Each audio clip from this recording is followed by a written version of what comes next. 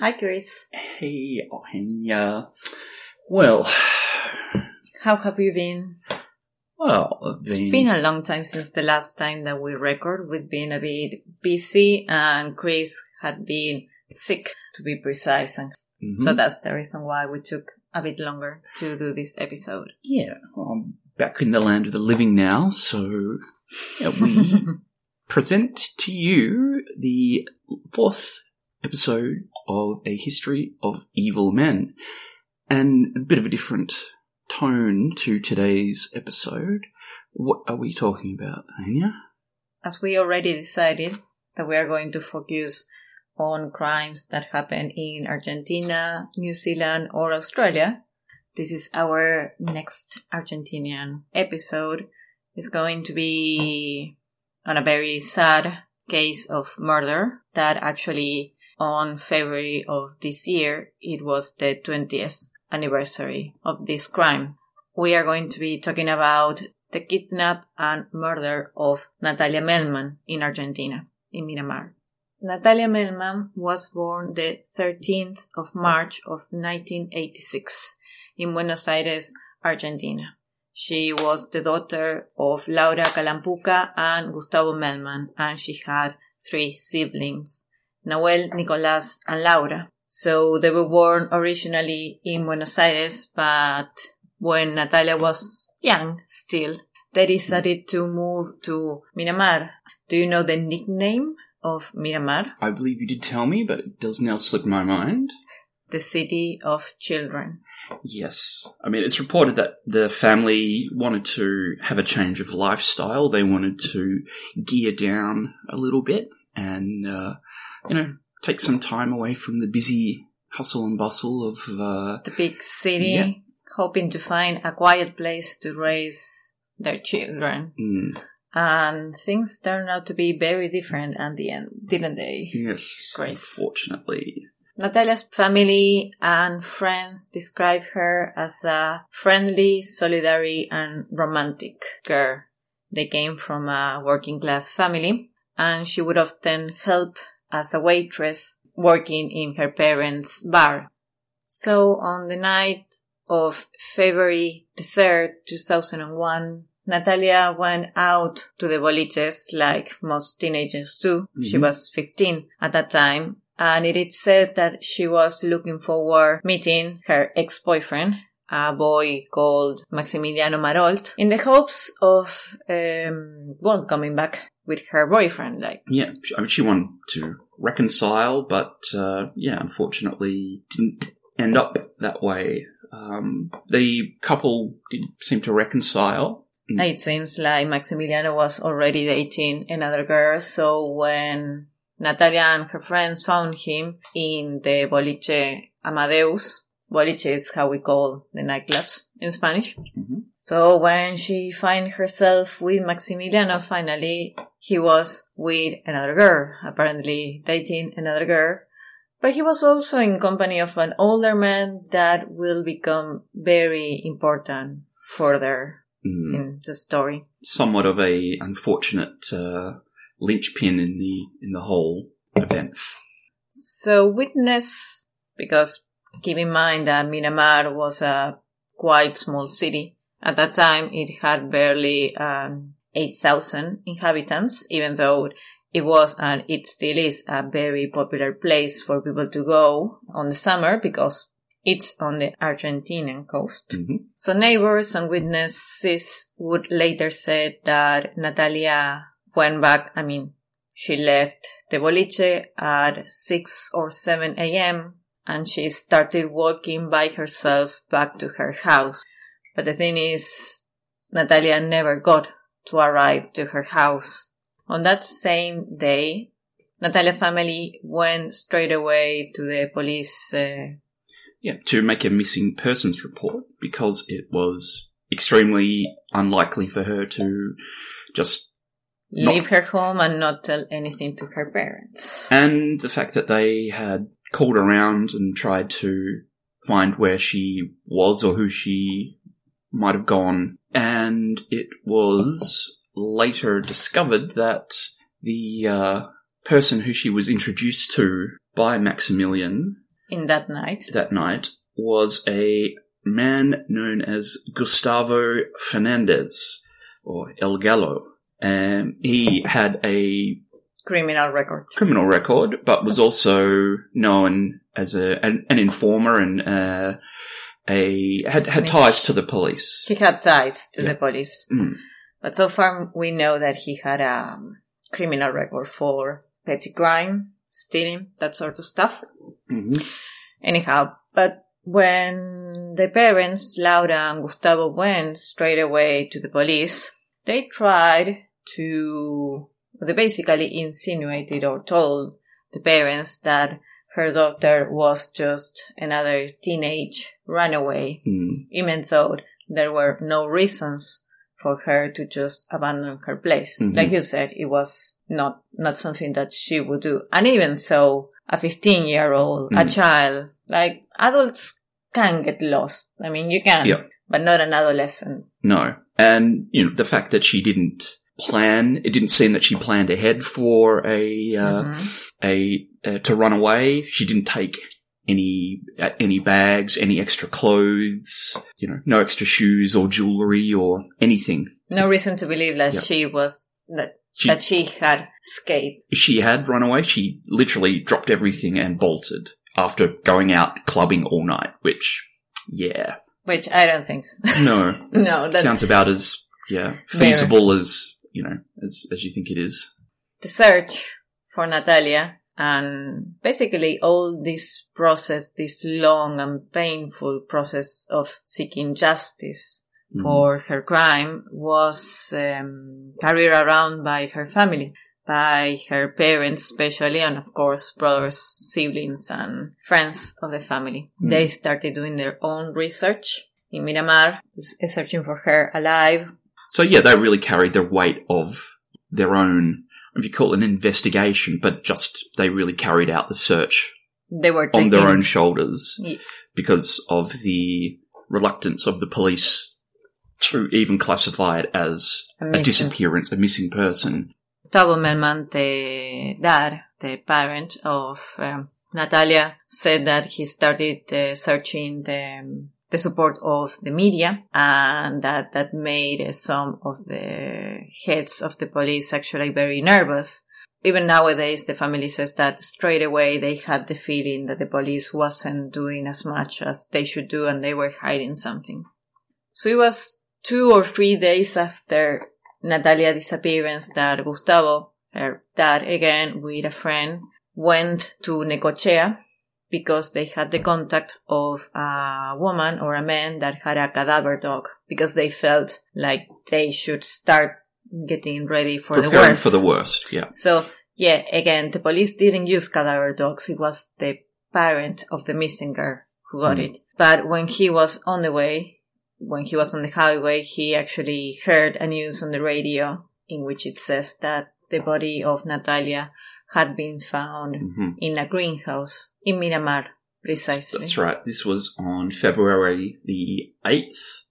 It was in the Dunicola Nursery, which is a public space, which is... Yeah, like a small forest-like among the dunes. Yeah, kind of like an urban green space that's kind of there to...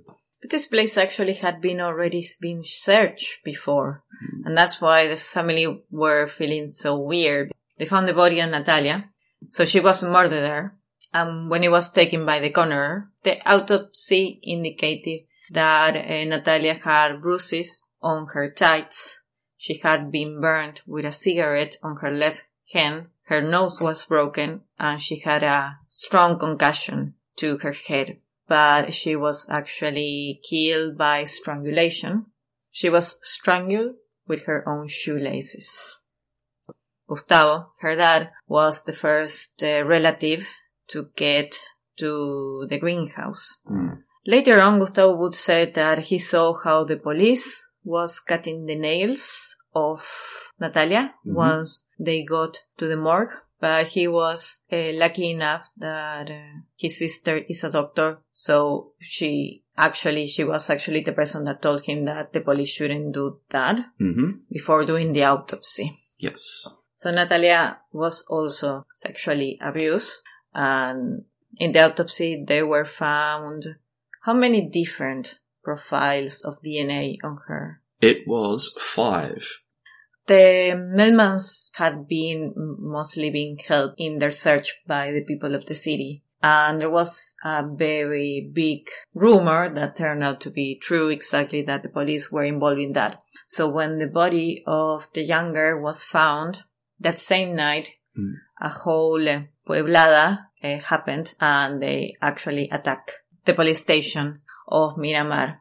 Pueblada, that would be the verb, comes from pueblo. Pueblo is town. So basically it's like a whole town going.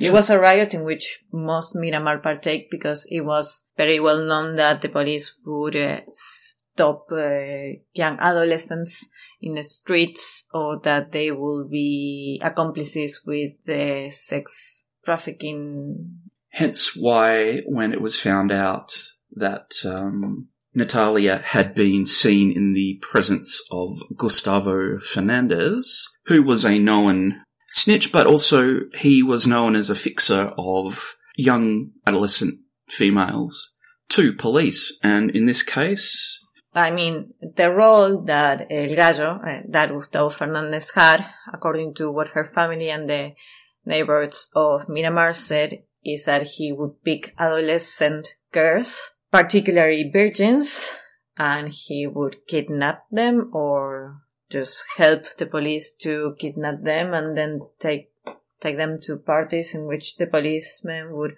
abuse them. Basically, Natalia was one of the girls. So from this point on, this is really where forensics take over, and with such a high-profile case, and not to mention the entire neighbourhood being on an absolute knife edge, the whole city being on a knife edge, and with emotions flaring up, a lot of scrutiny was put on the proceedings of the forensics. Even from the get-go, though, the forensic team faced a bit of an uphill battle. It was found by Natalia's father when he was on site at the greenhouse that evidence was already being tampered with. He saw what he believed to be a forensic nurse trimming Natalia's fingernails and bagging the clippings supposedly for evidence. However, he found out later from a colleague that this was not part of the procedure, and that without the evidential matter, skin, blood, other, genetic material that collects under a victim's fingernails, it would make the proceeding of identifying any DNA or collecting any DNA evidence that much more harder. And as such, that evidence was never admitted into court and may possibly have just vanished after that, but it was definitely not entered as evidence into the trial. So from that time on, all the evidence that was gathered for that identified 5 separate people was from pubic hairs that were found on Natalia's body, and also semen and other bodily fluids that were collected off Natalia and from the crime scene. To investigate the crime, they didn't use private investigators as detective, but it was the police force of the province. They would send officers in disguise to walk around Miramar, and they would pretend to be, and this was funny, they would pretend to be booksellers or Bible sellers or preachers, like evangelists. So they would be hanging around and they would strike a conversation with the neighbors, like pretending they didn't know. So that's how they would know what the people were saying about the crime. And it was also something that they got to do because of the family, because they would start demonstrations every single Saturday, every single week. They would involve like the police force outside Miramar because they knew that the locals wouldn't react well. The locals wouldn't react. So that's how they made it. So that's how they got an entomologist. Mm-hmm. What an entomologist does is study insects and bugs specifically. But he discovers that the insects that were on Natalia's body didn't belong to the greenhouse where she was found. Mm-hmm. So that's how they discovered that she had been kept and murdered also in a small house that was in the Copacabana neighborhood. That is a neighborhood of Miramar. It's like a bit of more of a suburb. Like, I think it was an abandoned house. And also the dust and sand or soil that was on her body, on her body and her shoes didn't match with the one of the greenhouse. No. And again, was perfectly matched or as close to with the soil in the surrounds of the police trap house. So the trial of the crime of Natalia was held on September of 2002. So that is the following year of Natalia being murdered, after a massive police investigation and with the participation of 110 witnesses. In this case, 3 cops were found guilty of kidnapping, sexual abuse, and homicide. Their names are Oscar Echenique, Ricardo Suarez, and Ricardo Anselmini. They were sentenced to life imprisonment. Meanwhile, Gustavo Fernandez was also found guilty of being a participant in the kidnap of Natalia, but not her abuse, because it couldn't be proved that he was present. It couldn't be proved that he was present, and his sentence was of 25 years in prison.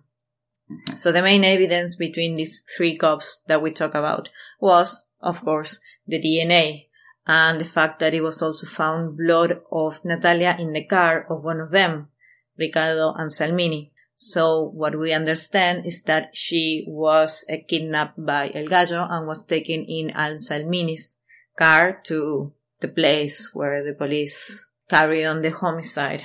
It should also be pointed out that some evidence brought against Corporal Ricardo Suarez, one of the policemen, was that Natalia had very neat and precise folds in her trouser leg, one that was known to be favoured and carried out. One that was a style of fold that was known to be used by these policemen. To be more precise, what Gustavo says is that he was looking at that policeman during the trial, and he was, perhaps this is a bit more speculation, but he saw the way he folded his own sleeves of his shirts. So that's what it reminded Gustavo about that. But that's a bit more of speculation. It's almost like a curious observation and a personal tip, but someone who is so supremely, perhaps, confident of their being able to get away with such a horrible crime that they would add personal flourishes while redressing one of their victims after raping and murdering them. So, now that we remember, we find 5 policemen that match 3 of the samples of DNA that were found on Natalia, but there are still 2 missing. Now, this is one thing that enrages me of this case, and what enrages also the family of Natalia. The thing is, there is a 4th DNA that actually matches a policeman that was working at that time in Miramar. The name of this policeman, that is nowadays retired, is Ricardo Panadero. He was actually taken to trial on 2018, that is 17 years after the murder of Natalia. And surprisingly enough, his DNA matches with the DNA of one pubic hair, just one, a single pubic hair, that was found in the body of Natalia. So this pubic hair matches in a 97% with the DNA of Panadero. But his defense attorney alleged that because the sample was so old, it could have been contaminated. But there are not really proofs about this. So he was actually absolved in this trial. Yet, on 2019, I read the news, so he was absolved. But another judge found out to be admissible. To be admissible. So he will be taken to trial Again, under the new ruling, and hopefully he will be. Hopefully, the evidence will be able to be presented in a way that makes it undeniably. Hopefully, the parents of Natalia will see this guy in jail, because seriously, how else is his pubic hair getting to the body of that girl if he wasn't one of the men that raped her? It's not like the DNA didn't match. What the judges in that case said that the pubic hair was degraded for all the years, but the DNA matches. Yep. The DNA matched at the time. The DNA matched even though they claimed it may have degraded. However, that still doesn't change the fact that the DNA evidence was present on Natalia's body. How did it get there? There are no explanations, and that don't involve rape and murder. So, you know what enrages me so much is what better proof, what less circumstantial thing can be found that isn't DNA. And yet, through these years, these cops that are already in jail had tried to reduce their sentence or get acquittals, or have the how do you say when they get to go out of jail to parole? To be on parole, and they were actually granted and then taken away the parole. The first year that they tried to get it was on 2006. That is only 4 years after they were in jail. And actually, Gustavo Fernandez, the man that was an accomplice of the police, got his sentence reduced from 25 years to 10 years. And he was set loose on 2010. And I couldn't find why he was set loose. But he's still living in Miramar and he works as a laborer. Laura Calampuca, Natalia Mothers have actually seen him. On 2017, they were given parole to the cops, but after a few months, after the family of Natalia, made a complaint, the parole was taken away from them. And all these three cops have the same lawyer, which has I don't know if you got to read any of that, Chris. I got to read a little bit. So this is not the first time that this lawyer, Patricia Perelló, found herself in a very controversial and big case. She had been also the lawyer of two primary teachers, Analia Schwartz and Fernando Melo Pacheco, who were actually accused and taken to trial for sex abuse crimes towards children that were going to a religious institution, a Christian kindergarten in the beginning of the 2000s. Yeah. But perhaps her most famous case is the case of Carlos Monzon, a very famous and successful boxer, Argentinian boxer, that during the 1980s was actually in prison for the murder of his partner, an actress and Uruguayan vedette called Alicia Muñiz. Carlos Monzon basically was a wife beater, and he actually murdered his ex-partner by throwing her from the balcony of his house. So Patricia Perelló was also his lawyer in this case, but Carlos Monzon was found guilty of that murder.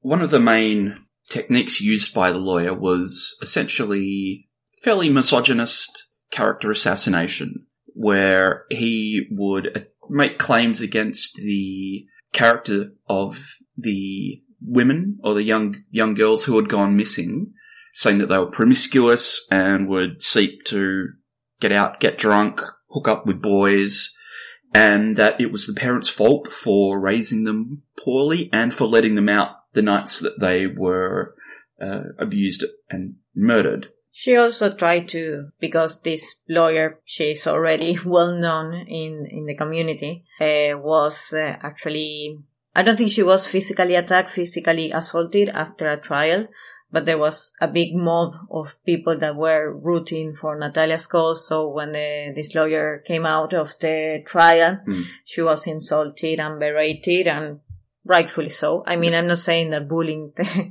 lawyer would work for anything, but later on she would argue that Natalia Melman's dad, Gustavo, was actually a man that was conducting these riots or assaults against her, and what she tries to do is to victimize the policeman. A new trial was held on 2017 for the same crime, the same crime that these cops have already been proven that committed. And they didn't add any sort of new witness, but they were witnesses that were trying to make false alibis for those cops. Also, it was found out that station logbooks had been doctored to come out in favour of the police, to say they weren't where they weren't present during the disappearance, or putting them elsewhere at the time. However, it was found out that these books were doctored, and as of yet, there still hasn't been an investigation into the into the deep police corruption and the institutional cover-up, essentially, that occurred to get these police, or to attempt to get the police off the hook for the murder. And on a news that was on a news that came out the 30th of January of 2021, that is this year, it seems like the lawyer of the Melman family, Federico Parolo, that also was the lawyer of the family of a different boy that was murdered by the police in Argentina. I told you about that case the other day. You did. We might talk about him. Sebastián Marrón. Well, Parolo, the lawyer of the Melman family, said that he was going to ask for the Buenos Aires police to run a scan with the fifth DNA, the unknown DNA, among all the agents of the police that were working in Miramar in the time of Natalia Melman murder. So I'm just so surprised that the police are being asked to do this, because it really sounds like it's common sense. Like, if you already know that 3 of your officers took part of this crime, they should have done that DNA test right away, but they never did it because they are accomplices. I mean, that's the reason of the police misbehavior, or no, the police corruption. But as is unfortunately regularly seen, the corruption doesn't just stop with the police officers. It often goes all the way up the chain, and when you start shaking the tree, as they say, a lot of the fruit falls from the top as well. So I'm sure the last thing some of the more senior members of the police force, local government, judiciary, all the important members of society would not want their complicit behaviour and actions seeing the light of day in such an inquiry. So it's no surprise that such a judicial inquiry or an inquiry to be done just now. Yep. And you could understand why they want out of town, or police who aren't and judiciary and investigators who aren't local, wanting them to run the investigation so that there's no personal interest in obscuring the facts and the evidence, provided they can get it still.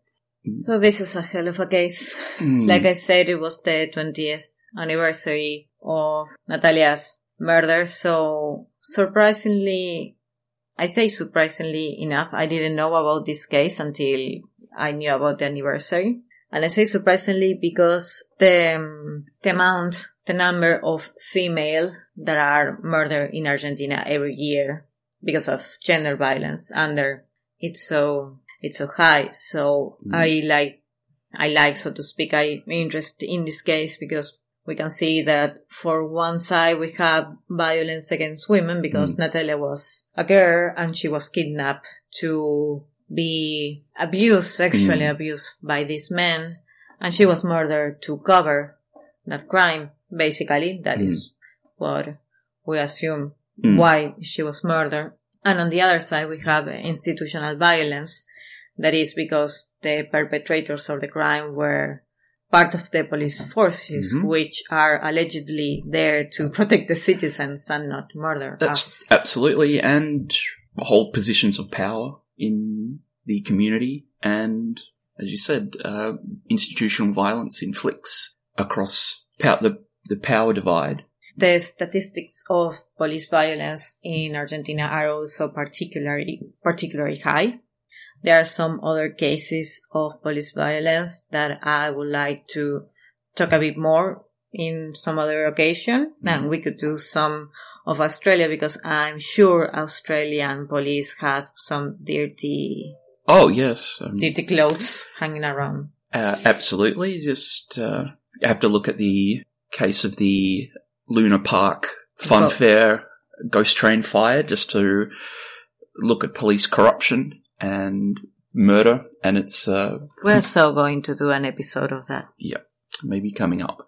But in the wake of such a horrific crime, it did bring a spotlight on institutional violence, particularly against women, and also acts of femicide, which at the time wasn't considered to be a separate crime. We're talking about the case of Natalia. Yes. Because I was telling Chris that in Argentina we have the legal figure of femicide, that is the murder of a woman because of her woman condition. So we could say that it's a crime. Essentially a hate crime. A hate crime. Against women. Thank you very much. Yep. And there are just very few countries that had that figure because adding feminicide to the legal system in Argentina was something that was carried on by the feminist movement. Nowadays, in an interview, Laura Calampuca, the mother of Natalia, would say that if Natalia had been murdered nowadays, it would have been a feminicide. And it would have also attracted a higher sentencing rate as well. I believe at the time, the maximum, which I think some of the police got, was 25 years.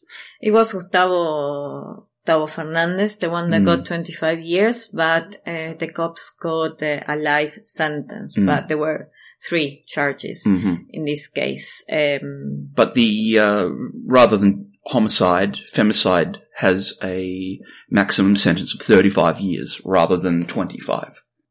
Some people argue about what importance of how essential feminism is for this work. I'm just going to talk about numbers because sometimes it's easier to understand the severity of a situation with numbers. Let's remember that each number of this statistic is a human being. It's a human being. So from the 1st of January to the 31st of March of 2021, 65 femicides had happened in Argentina. That is, 65 women have been murdered. Of the perpetrators, 63% were partners or ex-partners of the victim. And of that number, 17% of the perpetrators were part of the police force or the army.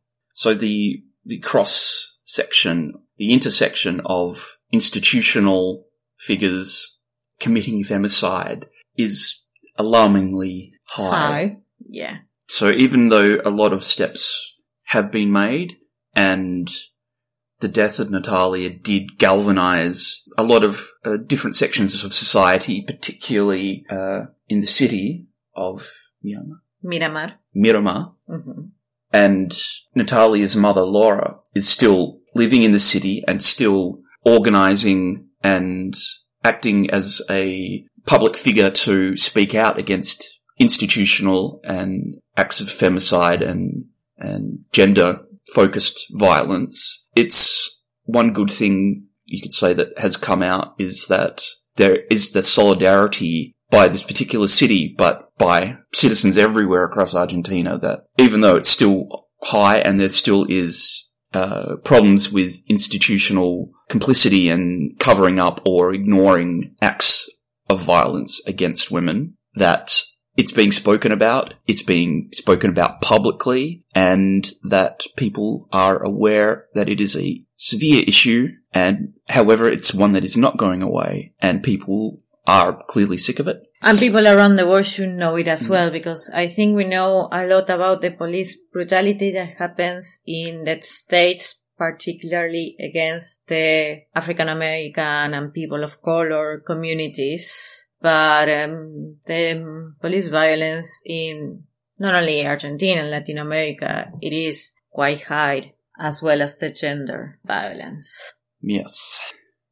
Thank you for listening to our commentary and our dive into the murder, rape, torture of Natalia Melman. Next time we promise that we will be more constant on our recordings. Yes. Hopefully I won't be waylaid again. And again, I would love to thank the wonderful Steph Animal for providing the intro and outro music. Yes. One of our local musical gems. And thank you, Steph. We love you lots. We would like to add a small disclaimer about our last episode about the killer couple David and Catherine Berney. While we were talking about David Berney's childhood, we also include some testimonies that said that he was a sex addict and into fetish sex. So we didn't say that in that episode, so we're going to say this now. We're not doing any sort of kink shaming.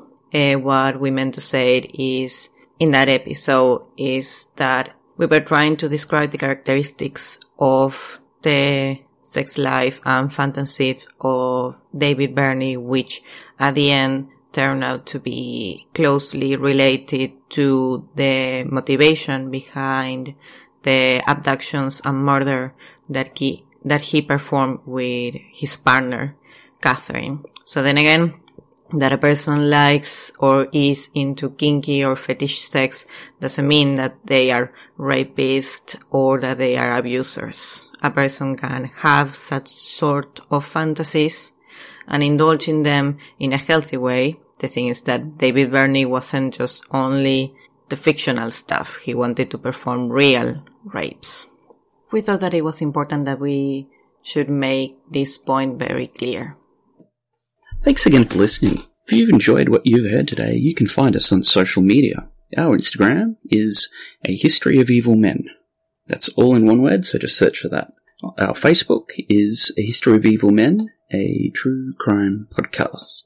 And if you'd like to email us, our address is ahistoryofelmen@gmail.com. No spaces in that, that's all one word. And if you'd like to support us, our Patreon is A History of Evil Men. Same as before, all one word. Thanks again for listening.